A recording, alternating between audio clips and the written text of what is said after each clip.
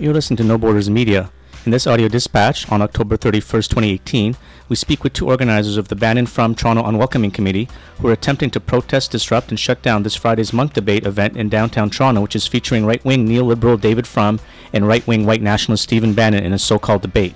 Sharmeen Khan of No One's Legal Toronto and Rachel Small of the Mining and Justice Solidarity Network and the Council Canadians addressed the arguments in favor of a vigorous campaign of opposition and deplatforming of the active enablers of far-right racism, particularly Trump ideologue Steve Bannon.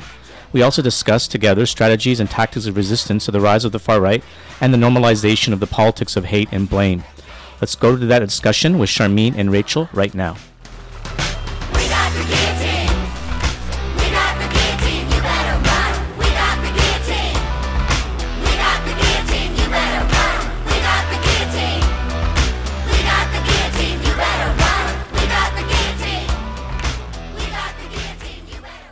I'm speaking with Sharmeen Khan and Rachel Small. Sharmeen and Rachel are both involved with the Bannon Trump Toronto Welcoming Committee. It's not really a welcoming committee.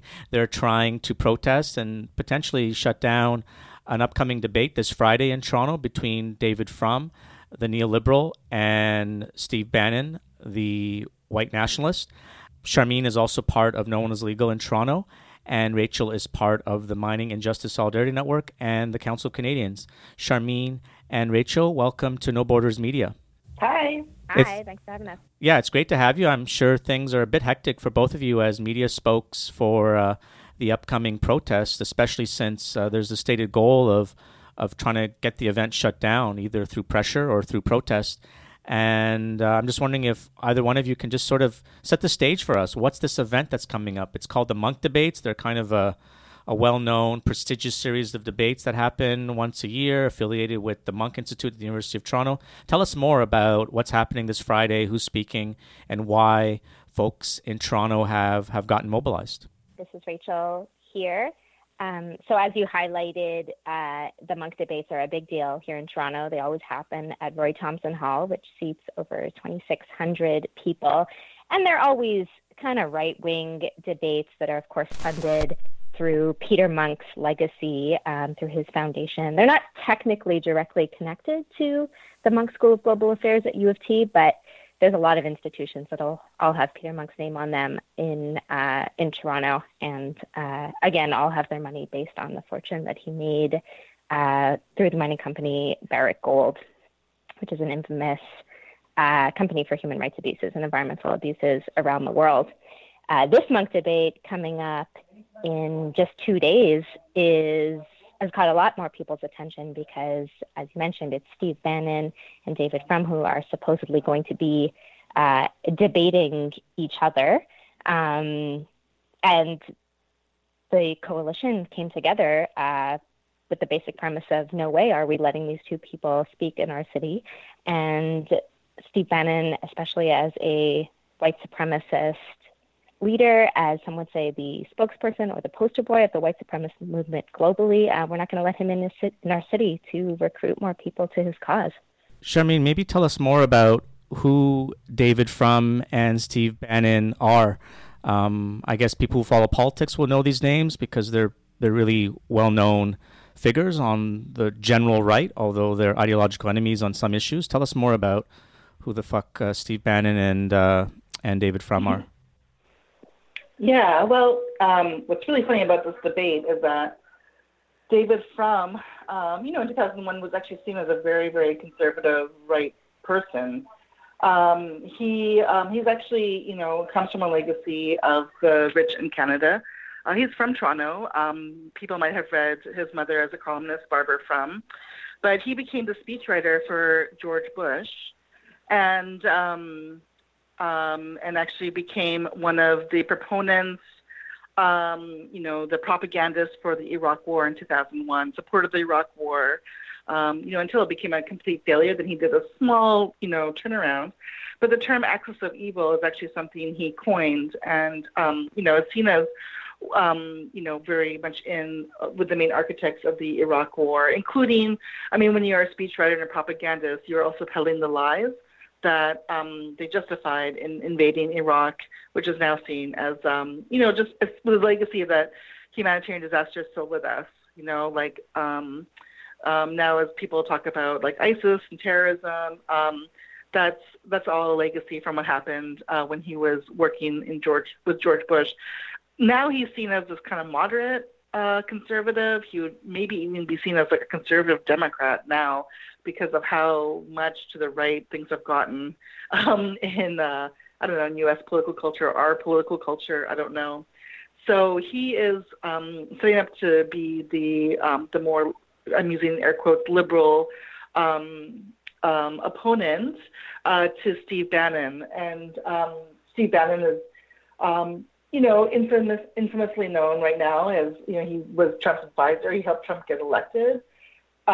He really believes in building a right-wing grassroots. He has really been inspired by actually leftist grassroots organizing and has kind of used those methods, like through gaming and other forms, to build a right-wing grassroots that basically got Trump elected.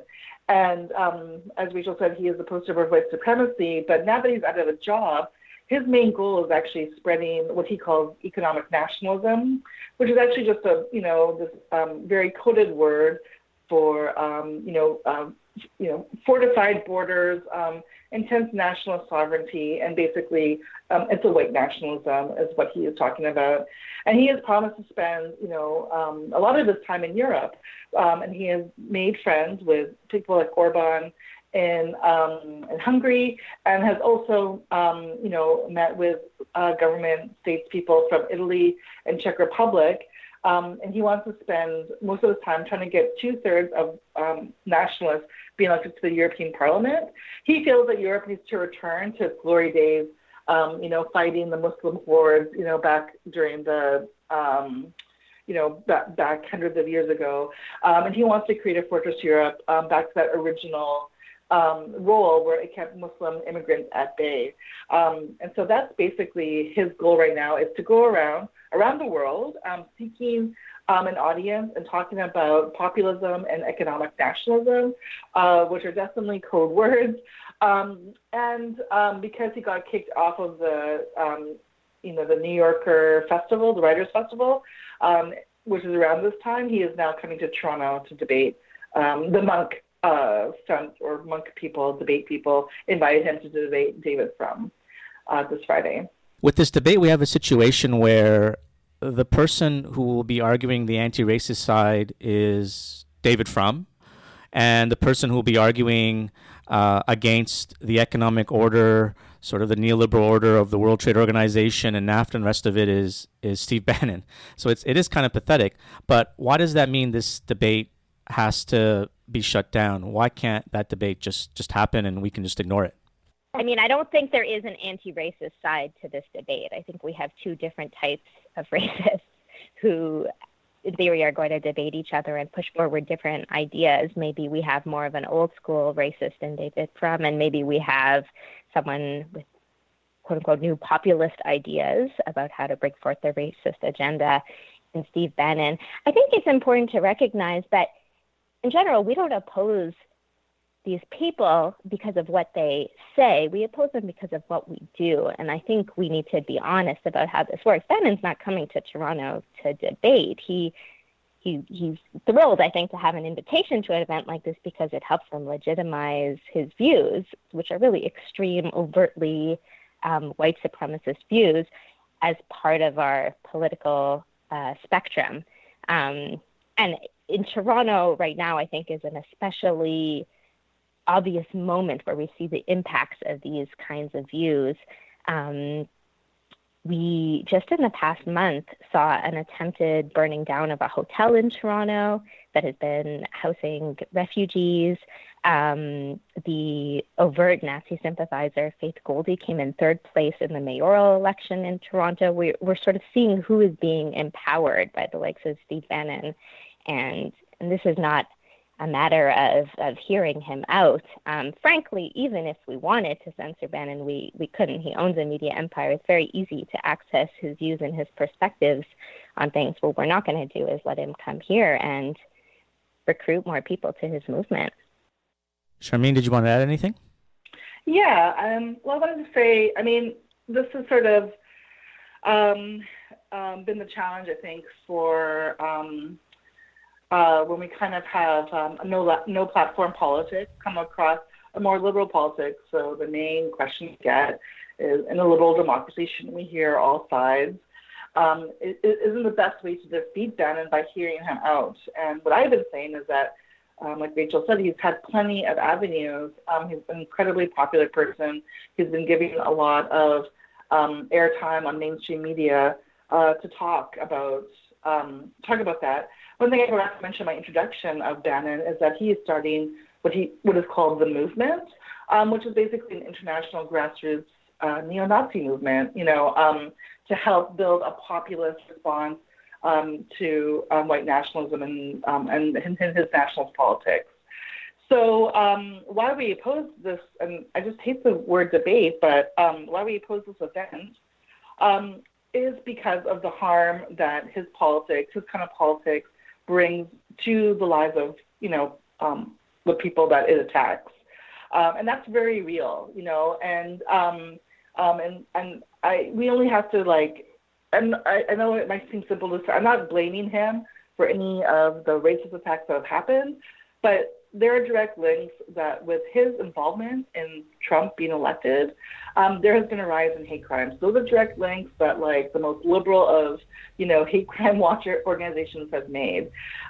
People feel more emboldened. They are finding community, and he's building that community to offer a sense of protection and validation for people who want to commit those acts of violence against people. So we are saying that his words actually cause real harm. They embolden neo-Nazis. They give them confidence. And that confidence turns into violence. And so one thing we asked at our press conference yesterday was how many more people have to die before people, like all people, reject this kind of politics and say, no, we don't want it to happen here in Toronto. So that is why we're opposed to the event, is because it does cause real hate and real violence to people. It's not just this being, we've been accused of being very oversensitive and snowflakey, and we're trying to draw links of his influence on actual violence on marginalized communities. I want to ask one more question on the tactic of trying to deplatform Bannon and Frum at this event, and then we can get on to talking more about opposing the rise of the far right more generally. So I guess one argument is that, when do we decide to deplatform? And so take someone like Faith Goldie, someone who's repeated the 14 words, who appeared on the Daily Stormer podcast. There is a clear understanding that someone like her is sympathetic to neo-Nazis and white supremacy. Bannon denies that. Bannon, in his speeches on this tour that he's going on, talks about economic nationalism, criticizes the Davos elite, talks about how black unemployment, Hispanic unemployment is less. He wants to open up a debate about immigration and all of that. So is it fair to describe him as a white supremacist? And is there also the possibility that some argue that this is something that he actually craves and wants and helps to bring more popularity to his ideas, not the tactic of deplatforming, but specifically deplatforming him or trying to deplatform him? So I think Steve Bannon is a really dangerous person because of his influence on policy. I mean, yes, Faith Goldie and subscribed to direct neo-Nazi links, and she was a marginal candidate. Even though she got third, it was 3 and a bit percent.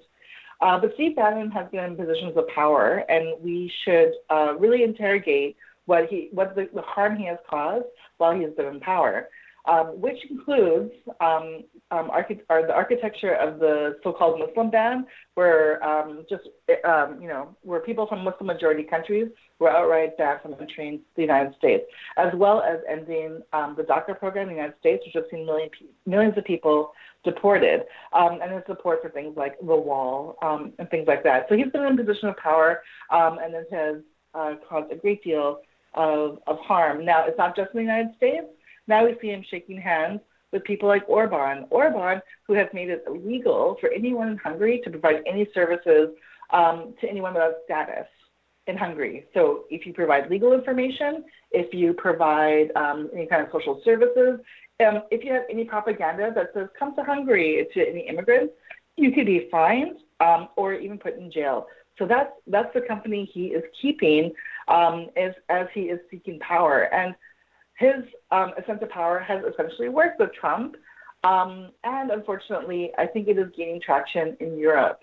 So I'm very cynical that people feel that Bannon has to say a racist slur or shake hands with Faith Goldie for people to take him seriously, because I think that a lot of people more liberal than us in the States have a lot of fear of Steve Bannon and have refused. The leader in Scotland, he's no radical. He's not a deplatformist by any means, but he sees the danger. The New Yorker, they're not like a anarchist publication, but they canceled him because of liberal people who were like, we cannot share the same stage as a hateful person. So I think that we need to not only just go after fascists who ascribe to a very extreme form of politics. I think we also need to put our sights on the people who are actually reaching power. And I feel the disconnect with that, people accept people like Steve Bannon because he doesn't say that, is that he's actually hiding his true politics. Obviously he's not going to go on Stormfront and recruit from there. But he is trying to make his politics more acceptable and more mainstream, and that's what's more scary than people like Faith Goldie. Rachel, did you want to add anything?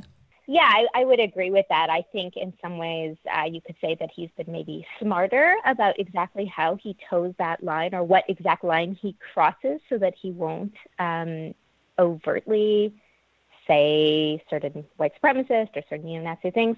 That said, the second you dig a little bit on him, you do find a lot. I mean, his ex-wife under oath in a court gave a whole bunch of documentation of anti-Semitic stuff that he said, explicitly saying, I don't like Jews. There was a great expose, I think a year ago now, that revealed how the relationship between Breitbart, his news outlet, and the neo-Nazi and white nationalist groups that use it. And the expose revealed that the employees at Breitbart were actively working to develop and advance an agenda that embraced those groups and their tactics and encouraged them to use their site in various ways. So it wasn't kind of this passive relationship, oh, what do you know? Unfortunately, there happen to be neo-Nazis using our materials or engaging with our platform. The very first people who congratulated him and I guess by proxy Trump when he was given the position of strategist for Trump were leaders of the KKK, the chairman of the American Nazi Party.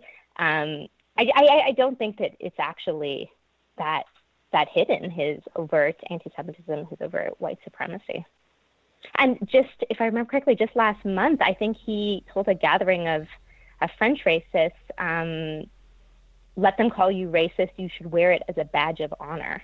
So I think he's being quite overt. Yeah, he was speaking to the Front National and says if they denounce you as a xenophobe, wear it as a badge of honor. If you denounce you as a racist, wear it as a badge. He has an excuse for why. But just to add to some of those examples from the past, when Milo that that Islamophobe and misogynist, when he revealed some emails when he got into a fight with Breitbart, it was pretty clear that Bannon, when he was editor of Breitbart, was overtly encouraging Milo just to stick to bread and butter Islamophobia. That Milo wanted to branch out and write about other stuff, and he's like, no, stick to just this incitement against Muslims. So that stuff is pretty clear.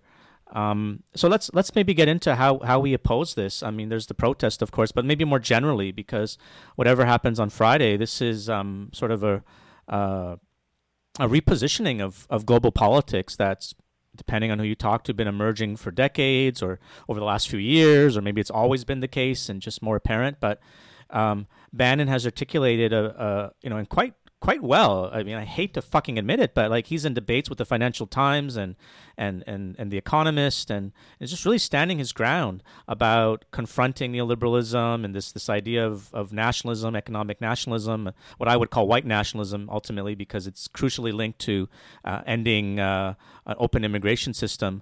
So I'm just wondering your thoughts about fitting in the upcoming protests and all the mobilizing you've done, and clearly the research you've done into who someone like Bannon and the movements he represents is, and the strategies we need to confront this. So I know, Sharmeen, you've jumped into that Bannon rabbit hole, maybe a bit like me, listened to all these debates in full and listened to this person. And he and the movements he's close to are making a clear pitch to working class people on economic grounds and on racial grounds, sometimes coded and sometimes not so coded. So how are we to adjust to this reality? I mean, I guess my strategy has been to oppose it on as many levels as we can. Like, we didn't want a simple protest to be like, we don't like this guy, we don't like this debate. We don't want our city resources our community resources. And Roy Thompson Hall is it's part of U of T. This is a public space. And we don't want our public spaces to be used for him to promote these ideas, because I was just in Hungary a few weeks ago, and the thing is like, once fascists come to power, that's when struggle is hard. So I just meet activists there. He has changed the constitution. He is canceling gender studies programs. He's made it illegal to provide services to migrants, things that we here maybe take for granted. And for all this talk of free speech, once the fascists come in power, there is no free speech for anything, for movements or the left. And so we need to stop it before he gets into power. And Steve Bannon, why I find him, why we need to stop him, is because that is his end goal. That's, his eye on the prize is for nationalists to gain power. He's probably very happy with Doug Ford's election here, just like in Quebec. And so he wants those kind of politics to be spreading. So, we need to stop it on all levels. So, that even means physically stopping them from speaking. But I also believe that we need to provide a counter to what he's offering. Is it true that he is offering this analysis where people who are facing, economic hardship, they are telling them to blame this kind of what he calls globalist, globalism of economy and immigrants and things like that. And we need to articulate, a different form of politics, which is internationalism. We need to link people's hardship to this is exploitation around the world, and we need to link that to, your security is not based on the border at all. It's an economic system that we live under. And, the role of, immigration and more open borders actually helps our communities thrive and be healthy. So definitely, I don't think it's just, we need to throw down, stop this protest, yell at some neo-Nazis who must come up. I do think that we need to start articulating a different politics to counter that, because what he is saying has really caught on, not to everyone by any means, but enough to gain this kind of young male following that's very alarming. And so I think we do need to really think about what kind of politics we put forward to counter his. Rachel, did you want to add anything?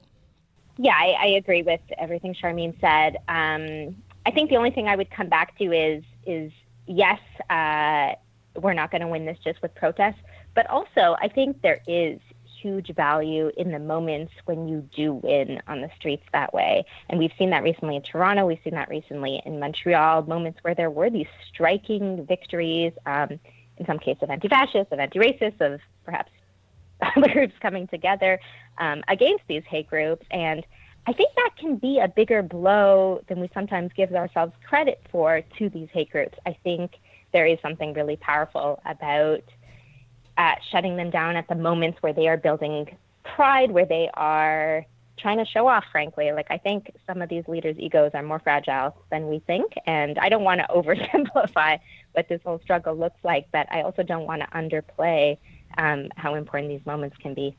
I'm going to jump in a bit myself and sort of give some thoughts on the question I just asked, and definitely agree with what you both said. I guess one thought I have is, back when there was the fall of the Berlin Wall, there was this famous declaration of the end of ideology or the end of history. And I think what we're seeing is a return of ideology. And those of us on the left need to start articulating our ideology just much more openly, not in some sort of unthinking sectarian way, but like sort of embrace our leftism. And I know, Sharmeen, you commented on this recently when Bolsonaro was elected about that includes internationalism.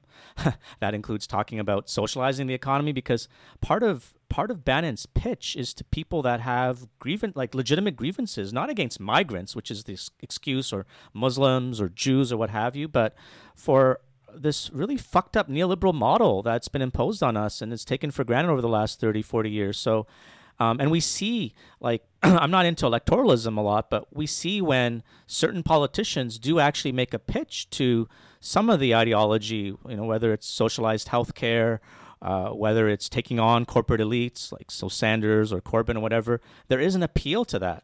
Whether that means free transport or what have you, like just articulating our vision of change. Now, there's a lot to talk to in terms of tactics and strategies, but in terms of tactics, that means taking on these ideological enemies. And Bannon and Frum are both that, including Monk, the Monk debates. And so that brings me to my next question, which I guess is more for you, Rachel, but Sharmeen, feel free to chime in. Is there any expectation that the Monk debates will respond to any sort of public pressure? The Monk debates, as both of you have already pointed out, is based on the legacy of Peter Monk, of Barrick Gold, and this his legacy is thrived off of taking advantage of authoritarian right-wing regimes all over the world that provided access to mining exploitation all over the world, which is what they're expecting in Brazil now. So what can we expect from the Monk debates? And I'm just wondering if one of you can give more of a critical view of that legacy of these Monk debates. Sure. I think that the Monk debate is in some ways less maybe vulnerable to criticism or to blowback than some of the other places where Bannon's talks have been canceled.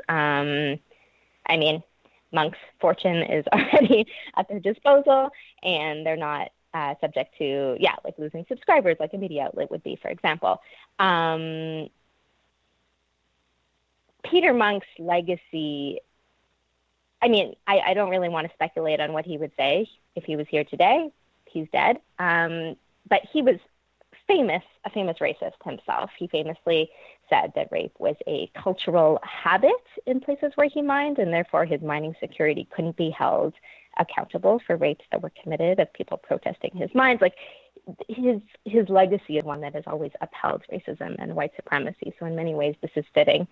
I would say, though, that I think the debate organizers are feeling the pressure. One of the responses that they sent to me around why they're not canceling the debate is, and I quote, what is clear is that Steve Bannon has platforms, many of them where he is never challenged in any way about his ideas. So the Monk debates are not giving him a platform. They are providing a platform, but the first time his ideas will be challenged. I don't know what kind of defense that is. To me, it makes absolutely no sense. I think they're trying to say that David Frum, this fellow white guy, is the guy who's going to defend against his white supremacist platform, just to say that they are kind of trying to put forward these defenses of why they're doing the debate in this way. I see that as a good sign, that they are feeling the heat and that they, maybe feeling some accountability for the platform that they're giving him.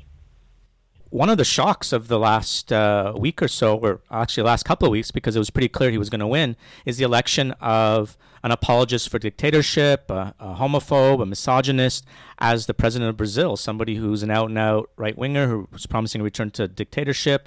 It's increased a clear escalation of violence against queer and trans folks, against black folks, against poor folks, against leftists all over Brazil. Sort of reinforces this trend, but I think it took a lot of us by surprise a bit. But one way this has been reported by the Financial Times and even CBC is that this is a great economic opportunity. And I know that there's connections between, we've already talked about the connections between mining companies in Canada and exploitation in places like Brazil, but also between Bannon and Bolsonaro in Brazil. So, Rachel, maybe you could talk about that. Yeah, absolutely. I think it was both shocking and also not at all surprising back in August when it was overtly explained by Bolsonaro's son that Bannon has been extremely helpful to the campaign. I think he directly listed types of help that Bannon gave, like internet support, analysis, and kind of went on, which confirms sort of the alarm that we've been raising in general about Bannon, that he is on this global mission to support far-right leaders, leaders with strong fascist leanings to take control of the world's democracies, essentially.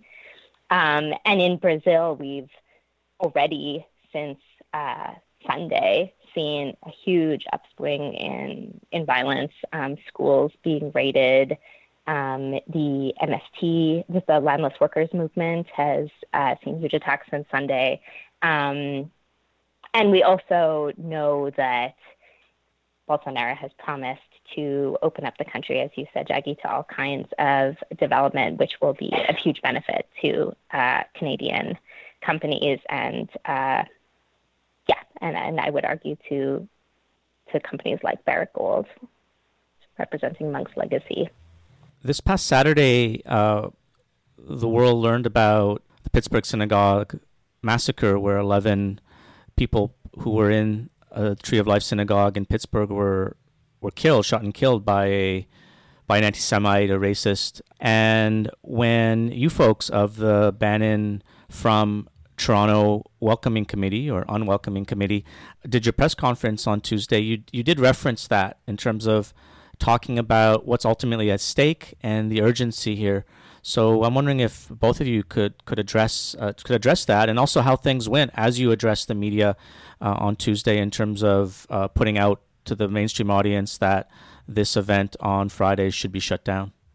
Sure. Okay. Well, so we put out a press release talking about, from Toronto to Pittsburgh, we need to stop hate, and kind of ask how many we need to die. And this comes from a context like, I feel like I need to give context because I think a lot of people were a little offended that we were linking this Bannon debate to what's happening in Pittsburgh. People just, if you've not really, heard of Bannon and know in depth what he's about, it would be very confusing. And the thing is, the context is that just, over a year ago, we're still like, I don't know, I'm still processing that massacre that happened in Quebec City at the mosque, and how surprising it is. It's random.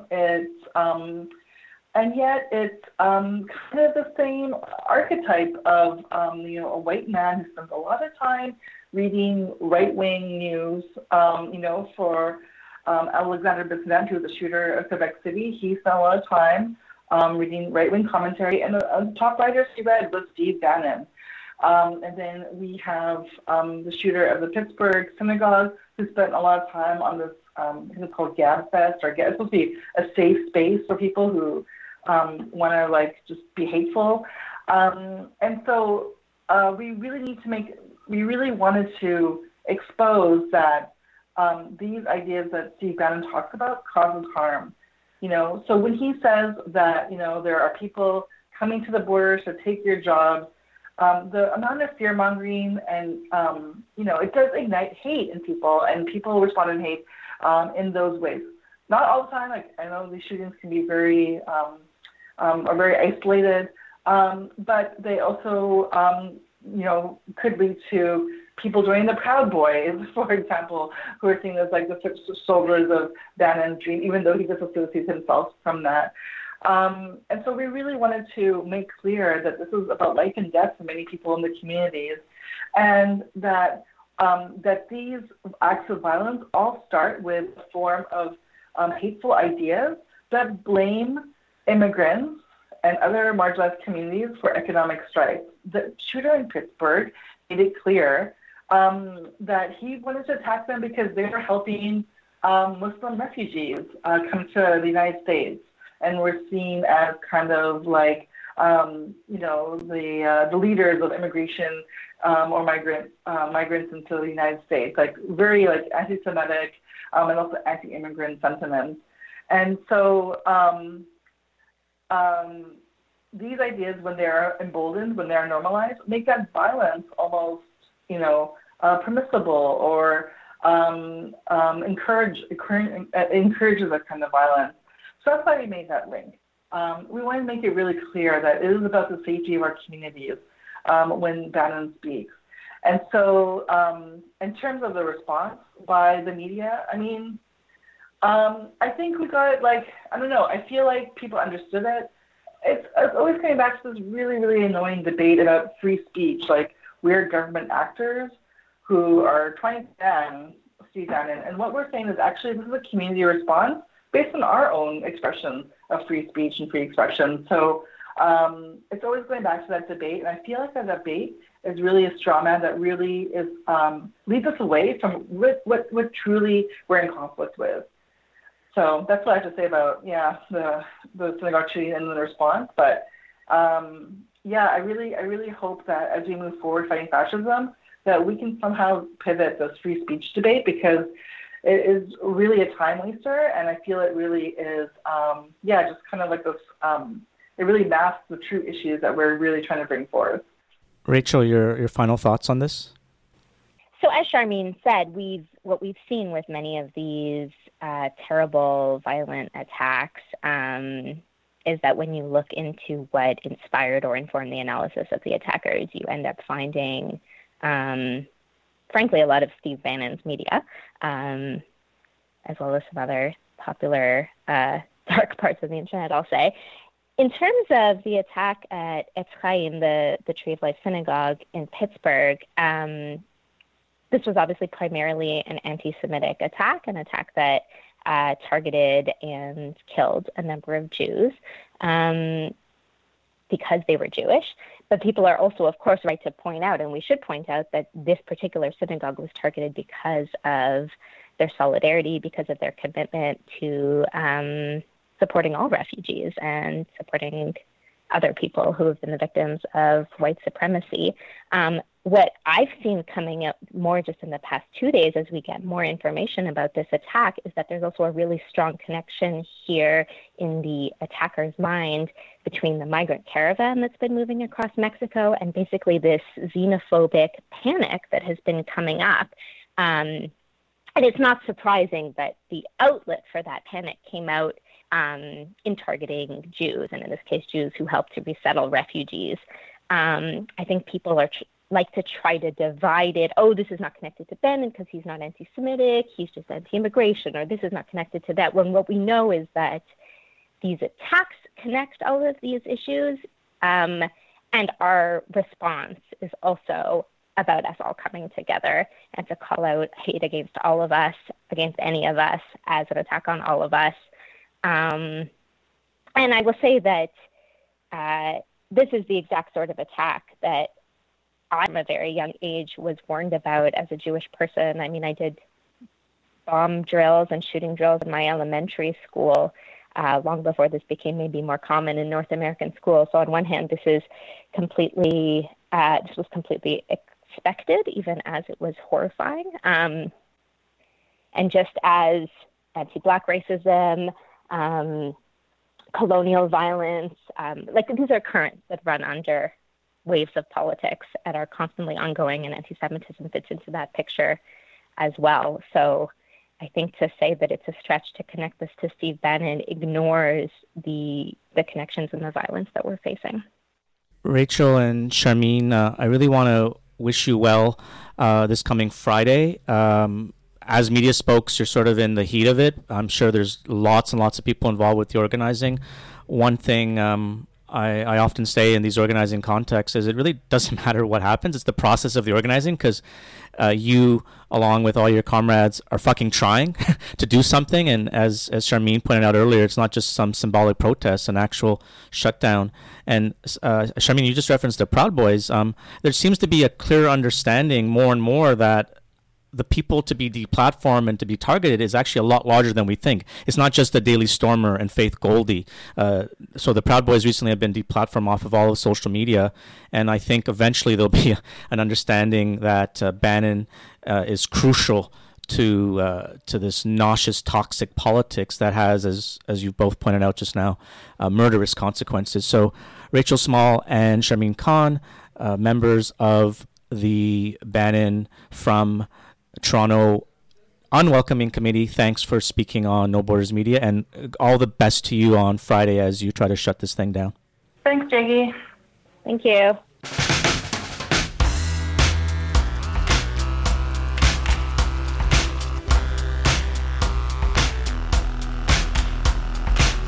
You were just listening to No Borders Media Discussion featuring Sharmeen Khan and Rachel Small of the Bannon Frum Toronto Unwelcoming Committee in anticipation of the upcoming protest this Friday, November 2nd, to attempt to shut down an upcoming event featuring right-wing white nationalist Steve Bannon. No Borders Media is an autonomous left-wing media network. We share and create content that supports the struggles of communities in resistance with a focus on the self-determination struggles of Indigenous peoples, migrants, refugees, and working-class people of color, all in the context of opposition to capitalism and colonialism. Some current focuses include migrant justice, resistance to borders, anti-fascism, and anarchism. We are in the early stages of our independent media project. To stay in touch, send us an email at nobordersmedianetwork@gmail.com or look for No Borders Media on Facebook, Twitter, and SoundCloud. Much more to come in the coming weeks and months.